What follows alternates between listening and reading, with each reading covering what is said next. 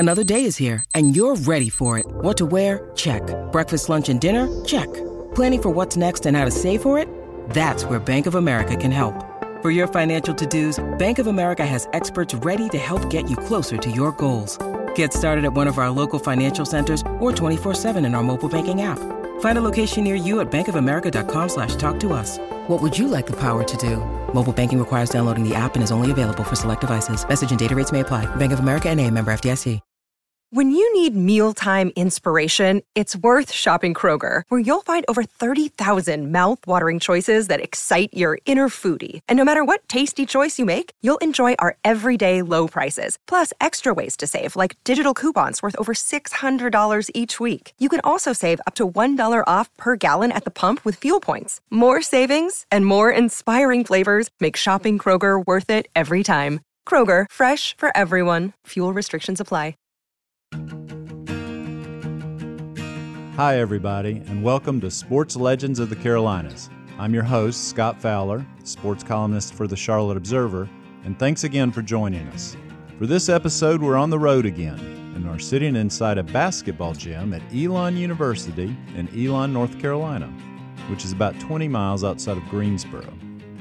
With us today, I'm thrilled to have Charlotte Smith, who's about to enter her 12th year as Elon's women's basketball coach and is already the all-time winningest coach at the school. You know, you have to put the work in, but a lot of times fear will present itself and rear its ugly head, but you have to have the courage to step out on faith and do what's in your heart. Before taking the head job at Elon, Smith was an assistant coach at UNC Chapel Hill, which is our alma mater, and a WNBA player for the Charlotte Sting. And before that, she grew up in Shelby, North Carolina as the niece of Basketball Hall of Famer David Thompson. Like her uncle, Charlotte Smith earned an NCAA championship ring thanks to making one of the most remarkable shots in NCAA basketball history, a buzzer-beating three-pointer that won the 1994 title for North Carolina. Charlotte Smith, the six-footer from Shelby, North Carolina, makes the shot of her young life. Don't forget to subscribe, rate, and review this podcast wherever you're listening, and consider a digital subscription to the Charlotte Observer. We welcome to the show Charlotte Smith on Sports Legends of the Carolinas. Charlotte, welcome to the show. Thank you. Thank you for having me. We are super delighted to have you today, and I wonder if, first of all, I mentioned David Thompson there, and I think some people know that is your uncle, but you are from a family that may be kind of unlike almost any other in the Carolinas. I wonder if you could sort of talk us through some of the more famous people in your family besides yourself. Well, our lineage starts with the Gentry Wittenberg family. My great-grandmother was a Wittenberg. My grandmother was Ida Thompson, the mother, and Ida and Valley Thompson, the mother and father of David Thompson. In his rookie season, amazing fans around the league with his explosive jumping ability, the Denver Nuggets, David Thompson. So my mom and David are brothers and sisters. Alvin Gentry, who coached in the NBA, is my cousin. You still have to take a group, and it doesn't matter how talented they are. You have to take that group and you have to mold them into a team, and you have to convince them that all of them have to make sacrifices. And then Derek Wittenberg, who also played at NC State, like my uncle, won a national championship in '83. Sidney Lowe spots Wittenberg, the long-range bomber. So in our family, we have 3 national championships. David won in '74 at NC State, and then Derek won in '83 at NC State, and then I won a championship in '94 at Carolina. So I was the smart one in the family. I went to Carolina, and then I tell Derek, you messed it up. You should have won in '84. Then it would have been '74, '84, and '94. Right. About every decade. Well, I agree with you on the school. I went to Chapel Hill as well a few years before you did. Go Heels. But you're, how did you end up at UNC instead of NC State? Because your family bleeds red in a lot of ways, I think. They bleed red, but I always bleeded blue. And what sealed the deal was I was a huge Michael Jordan fan. Like, I wore the number 23. I wore his shoes even when they were a size too small because I just idolized MJ. And when I found out that he was a Tar Heel, I said, I have to be a Tar Heel too. Huh. And you wore 23 at UNC too, didn't you? Yes. In fact, maybe it's retired or something for the women? Hanging in the rafters, something like that. That's nice that you got to wear it. I mean, that they didn't retire it for men's already, so you got to wear it there. And you played, I didn't mention in the introduction, but you played for the Charlotte Sting as well. That's another connection we'll get into. But let's start, since you did mention Shelby, what that was like growing up, a large family. You went to public high school, right, the Shelby Golden Lions. What was your childhood like? It was fun, and it was filled with love, family and love. That's my fondest memories. On my mom's side of the family, which is David's side of the family, I just remember big family dinners on Sunday and lots of basketball in the backyard. I was the only girl in my family that played basketball at a competitive level, and so I was typically the only one in the backyard with all the guys. I remember the big screen TV at my grandmother's house and watching my Uncle David play in the NBA. And some of my fondest memories of playing in my grandmother's backyard was playing against my uncle, Valley Jr., David's brother. He was a great basketball player as well and a great shooter. He just didn't play on the collegiate level, but David will tell you, he probably was just as good as him in terms of a shooter. So I just remember crying uncle quite a bit. And one of his favorite songs was na na na na na na na na hey hey hey goodbye. That's what he would say to us when it was like game time and the final shot for him to seal the deal. And then with my Uncle David, lots of fond memories of him coming back during the summers from the NBA season, competitive games that we played, wall sits to see who could sit on the wall the longest, and screaming uncle with him as well because he was such a great shooter. Did you know at the time how unusual that was, or was that just life that you were surrounded by all this talent as well as all this love? It was just life. There's a slogan, a saying, ball is life. Yeah. And that was it in our family. Like basketball was the thing to do. And, besides good Sunday meals and hoops, life didn't get any better than that. What was the typical meal at that Sunday meal? What was on that they were making every Sunday?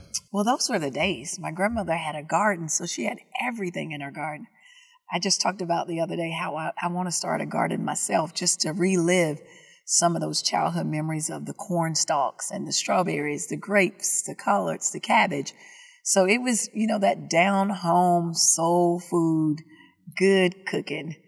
I remember homemade biscuits from scratch, and strawberry pies and peach cobblers. So a lot of love put into that home cooking. Sounds good. Oh my gosh, that's making me hungry. And so you were, both your parents were in the home for yourself then? And so what did they do? What was their... So my dad was a pastor and my mom was the first lady.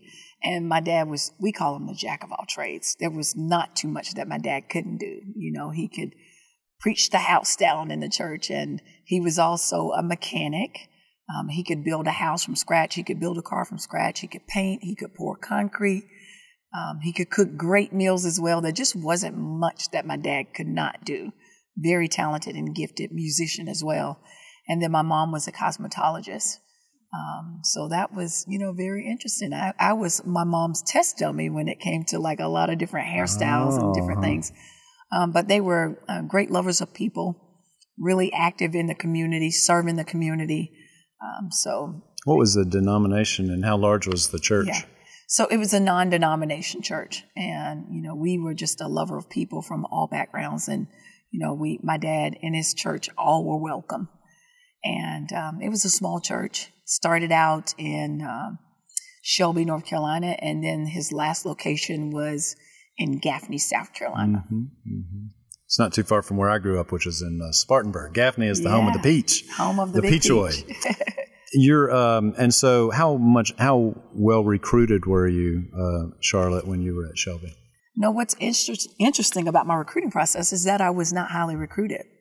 My first visit was actually at Clemson, an unofficial visit. And then I took an unofficial visit to North Carolina. And so those were the two major BCS level schools that I was recruited by. and then a lot of mid-major schools, but not really highly sought after at that BCS level. Wonder why was that? AAU wasn't as big and prevalent, and so it's like and social media, of course, was not there, and there was not a lot of game footage, so I guess exposure at that time was very limited. Shelby is a small. Well, describe Shelby as a town for people who have never been there. Small town. We finally got a Walmart some years ago, so we thought we were moving on up when we got the Walmart. But very small. It's called the City of Pleasant Living. It's a small town where everybody knows everybody. Some good barbecue there too. Great barbecue. Right? Yeah. And you are, as you mentioned a little bit earlier, but quite an accomplished musician. How did that start? Well, on my dad's side of the family, there's a lot of musicians and a lot of musical inclination. My dad played the piano, was never formally taught, really? Plays by ear. I'm really good at, just picking up sounds and kind of creating just what I hear in my head. We have a lot of musicians in terms of drummers, guitar players. So on my dad's side of the family, that's where the music came in. And it's always been a part of my life. I love to write. I love to write music. I actually have a song called Walk in Your Greatness, which is an inspirational song teaching us to believe in the talents, gifts, and abilities that God has blessed us with, and to walk in that, to overcome the hurdle of fear, which a lot of us deal with.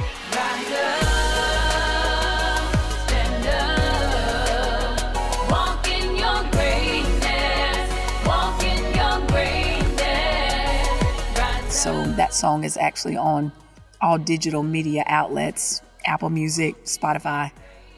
So it's pretty cool to finally, I think it was a year ago, that I had that song produced. So is that something you still are actively doing, obviously, as well as you're not just going out there and playing covers, you're writing some of your own stuff, huh? Yeah. I've always been a writer, even as a little girl. I loved to write poems. And so in writing, I've written a lot of songs that are kind of in the archives right now. And it's something that I would like to pursue down the line. I continually write every day. I'm actually an author. I have a book out called When Coaches Pray as well. And I'm working on my next book for athletes called When Athletes Pray. So wow. I express myself, my thoughts, and different circumstances and things that I go through in life through writing. Wow. Yeah. Tell us a little bit more about the book that's already been published. What was it? Who were you targeting with that audience? Coaches. Mm-hmm. So I actually started writing a lot of devotionals that I was doing in Bible study on the road when we were traveling at Carolina. And so I would do Bible study with the team. And as I continued to write, I had a lot of devotionals. I was like, wow, this is a lot of information, a lot of material that I'd like to be able to share with coaches. And so I started putting them together and said, you know what, if I continue to write, then maybe we can make a book out of this. And so it really talks a lot about my journey as a coach, different things that I've experienced as a coach, my journey as a player and things that I've experienced. And just talking about the power of believing in yourself, the power of overcoming the hurdles of fear. Because I'm a very transparent person when it comes to things that I've dealt with, because I firmly believe that our transparency can be the key to somebody else's victory. Because a lot of times people can look at your life and say, wow, you're so confident. Wow, you're such a great speaker. And not realize that there were hurdles that I had to overcome to get to that point in my life. It wasn't just one success after another, right? That's what people think of a lot of successful people. I think, well, they just 1, 2, 3, she won a national championship here and all these, family connections you have. But there were many, as anyone, there was so much adversity, I'm sure. What was an example of something that you are transparent about and don't mind speaking about adversity that you've overcome? Fear. I think we all have dealt with that in some capacity in our lives. And so when we think about the national championship, it's funny, it's ironic, because everybody says, wow, that moment you had ice water in your veins.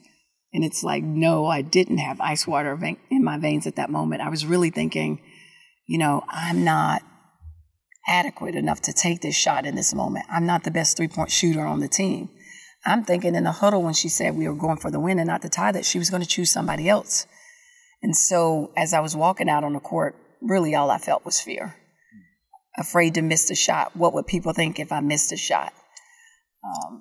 Coaching, becoming a coach. There were times where I felt inadequate as an assistant. Do I have what it takes? There were times when I turned down opportunities because I felt like I didn't. And sometimes you just have to take a leap of faith. You have to step out of the boat, walk on water, and trust the gifts and the talents that you have inside of yourself. And you have to do the work. You know, you have to put the work in, but a lot of times fear will present itself and rear its ugly head, but you have to have the courage to step out on faith and do what's in your heart. We'll be back right after this. Hey, it's Kaylee Cuoco for Priceline. Ready to go to your happy place for a happy price? Well, why didn't you say so? Just download the Priceline app right now and save up to 60% on hotels. So whether it's Cousin Kevin's Kazoo Concert in Kansas City, go Kevin, or Becky's Bachelorette Bash in Bermuda, you never have to miss a trip ever again. So download the Priceline app today. Your savings are waiting. Go to your happy place for a happy price. Go to your happy price, Priceline. Welcome back. Let's go back to that national championship moment. Set it up for us. That team was extremely talented, but I'm sure people knew UNC had never won a national championship on the women's level before. So just take us through that season a little bit up to that pinnacle where you hit that shot to win the championship. Yeah, well, it started just from the words of affirmation that we spoke every day in practice. National champions. And I mean, if you hear that every single day in practice, it has to sink in. It has to sink in, and you have to believe. And so we went from being the worst to first by simply speaking it into existence and putting the work in. So you fast forward to Richmond, you know, for us, it's all about respect. At that moment, it's about respect because we're thinking about our seeding. What was that team seeding? I think we were fifth seeded. Oh, wow. And Richmond, you're speaking about, that's the Final Four that year. So you're going into Richmond, and then what happens? Yeah, and so it's like, okay, here's this moment. And the game is nip and tuck, it's back and forth. And I'm like, oh my gosh, are we going to ever pull away? And big moment, Pam Thomas, with under a minute in the game, maybe even 15 seconds, hits a baseline jumper against the zone. Tanya Sampson gets the rebound. We come down the court. We launch up a shot. He hits nothing. Marion Jones and I are scrambling on the floor. They've got to get it out quickly. Bring it up court if you're going to call a timeout. And there's a scramble. Too much time off the clock for North Carolina to try and set something up. And I remember the whistle being blown, and my first instinct was to look up at the shot clock. And I remember seeing 0.7 seconds, and I'm thinking, oh my gosh. My heart sank in that moment because I thought it was over. They waited too long. Jump ball with 0.7 left. Sylvia Hatchell calling timeout. Carolina has the arrow. 0.7 left to play. Like, what can you do in 0.7 seconds? First play we call, we end up having to call a timeout. It was a lob play for Sylvia Crawley. They had that scouted out pretty well, so that was covered. The next play was we're going for the win and not the tie. 2-point Louisiana Tech lead in pursuit of their third national championship. Carolina in their first ever Final Four. And that's the moment where the fear set in, and I'm wondering, do I have what it takes for this big moment? And it's like you don't have time to second guess yourself. She believes in you. You got to go out there and get it done. I was nervous. I literally forgot the play. Fortunately, Sylvia Crawley, you know, in that moment said, you know, we're running 30s or 40s, whatever the play was, and we're setting a diagonal screen for you. Everybody assumed that we were going for the 2-point play. They assumed it was going to Tanya Sampson because she was the go-to player on our team. I find myself all by myself behind the 3-point line, and all I can remember is just thinking, dear God, please let this shot go in. Let it all come down to this one final play. Lawrence will inbound it. Charlotte Smith is watched by Walker. North Carolina has one chance only. Here's the shot, Charlotte Smith. And the rest is history. You got it off in 0.7 seconds. I mean, it hit your hands and it immediately is in the air almost.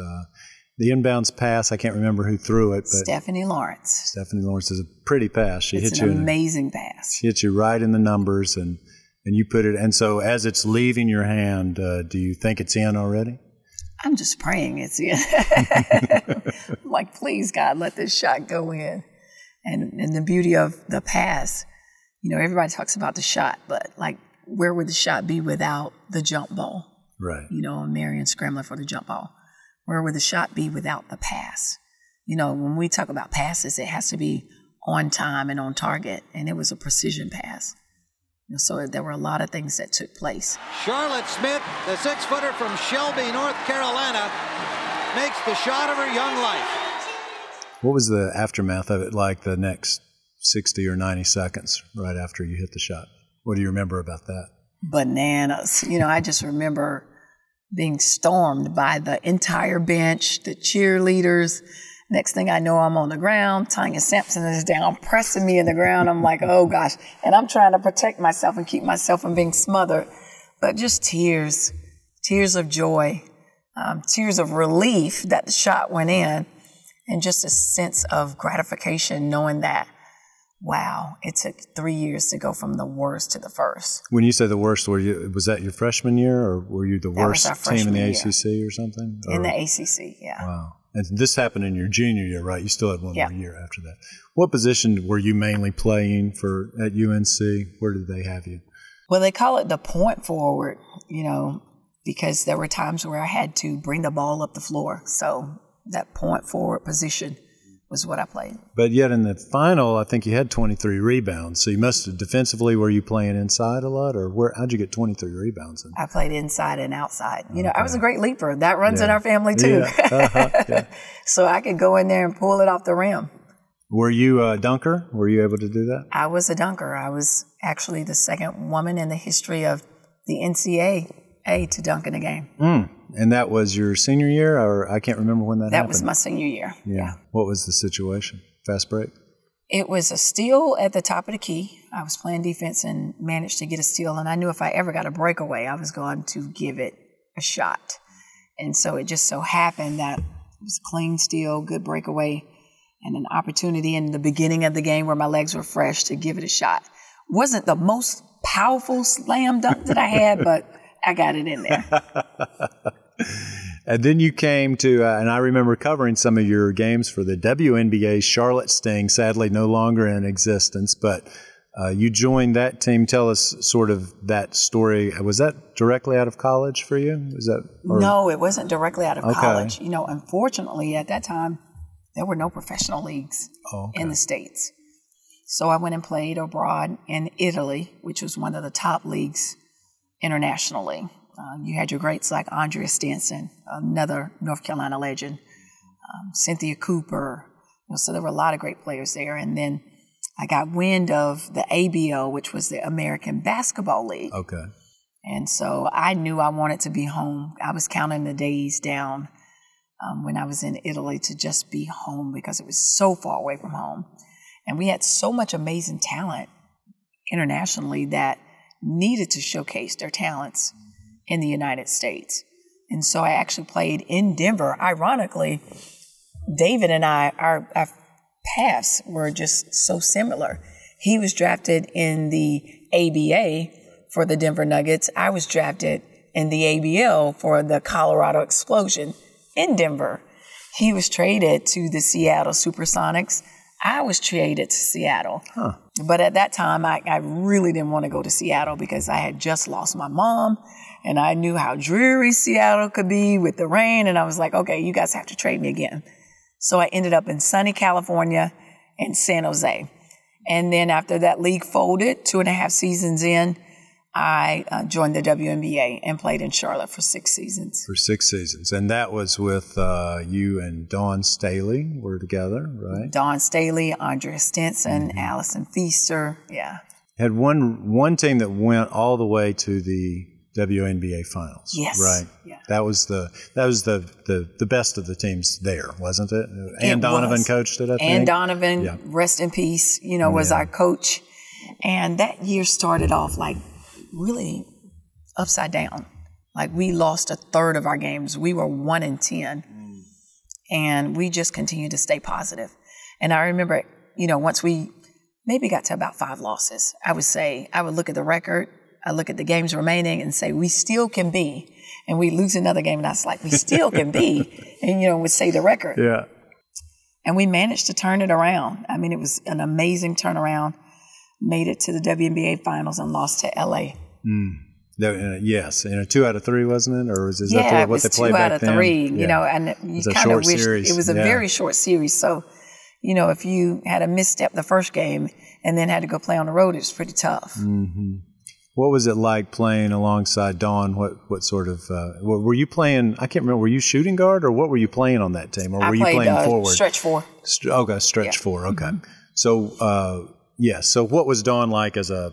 I know you've intersected with her now for many years in various capacities as a player. What was that like? Philly tough. She didn't back down from anybody. If it was Lisa Leslie going in there for a shot, Dawn would think that she could block it. She was Philly tough, brought that toughness to our team. A great leader, very wise beyond her years, understood the game, and I just have so much respect for the work ethic that she brought to each and every practice. Philly people are very passionate about what they give their time to. And if they give their time to something, you got all of them. And even when, as she aged and, was struggling a little bit with her knees, she was still relentless and still bringing it every single day. Mm-hmm. And then after your WNBA career ended, did you go directly into coaching? Was there anything else in between? I actually was coaching and playing in the WNBA at the same time. Oh.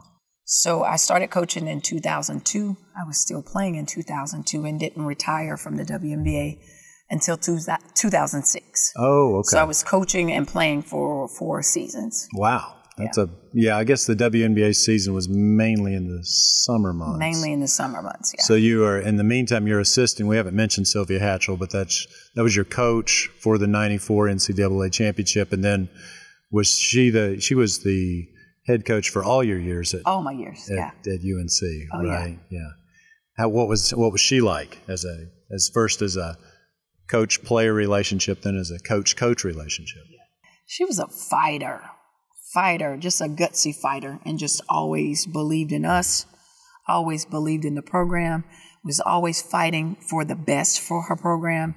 When it comes to Title IX and gender equity, she always had the gloves on to make sure that we got what we deserved. Just a firm lady in her faith, and that's what drew me to North Carolina as well. It's just a great Christian lady, and just a competitor. She's a competitor, and pushed us in a good way, and taught us to believe in ourselves, to be strong women as a player. And she believed in me even when I didn't believe in myself at times. And I remember sitting with her last year in the airport on our way to the Naismith Hall of Fame, and I asked her, in that moment, why did you pick me to shoot the shot? And she said, I don't know. It must have been divine inspiration, because at that moment I really didn't know, what I was going to say when I arrived to the huddle. So just grateful for her belief in me. She believed in me as a coach. Initially, when she asked me to come coach the first time, I turned her down because I was like, I really want to focus on my professional career. And then as things started to wind down, I needed to figure out, what's my next step. So the second time that she asked, I said, I'll give it a shot, because I really didn't know if I wanted to coach and if that was the thing for me. And she's such a great mentor, and she always taught me to be willing to roll up your sleeves and do the dirty work, even if it means you sweeping the floor, even if it means you driving a van. She talked about her NAIA days and driving a van, sweeping the floor, doing whatever it took to make her program be successful. And even at Carolina, this was a lady that drove around with posters, tons of posters in the back of her van, giving them out and trying to market and promote her program. Wow.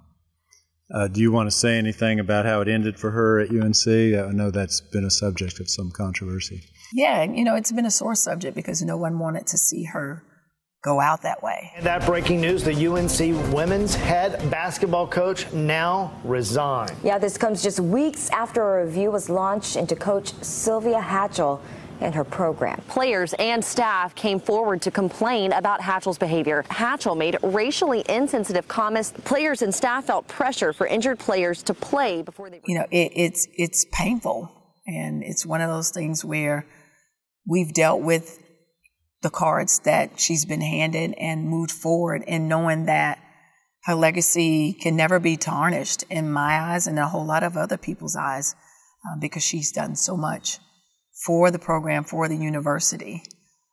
So we're just grateful for the time that she's had there. We're grateful for all that she's done for so many young women in teaching us the game of basketball, but more importantly, the game of life. Do you coach a lot like her or differently? Or it's because you came directly from Carolina to here, where we're sitting in Elon, right? So what did you take from her and what became the Charlotte Smith, what would you call the Charlotte Smith brand of basketball? Well, Coach Hatchell always loved to play up-tempo and an exciting brand of basketball. And that's what I brought here to Elon. It's like, we want to play exciting. We want to play fast. And just the details, like the details of teaching, that's what I learned. And, every day we had a practice plan down to the minute, down to the seconds in terms of what we were going to be doing. So, coaching is like being a teacher. You show up in the classroom with a lesson plan, you know what you're doing and you're trying to execute. And, the great John Wooden said that you haven't taught until they have learned.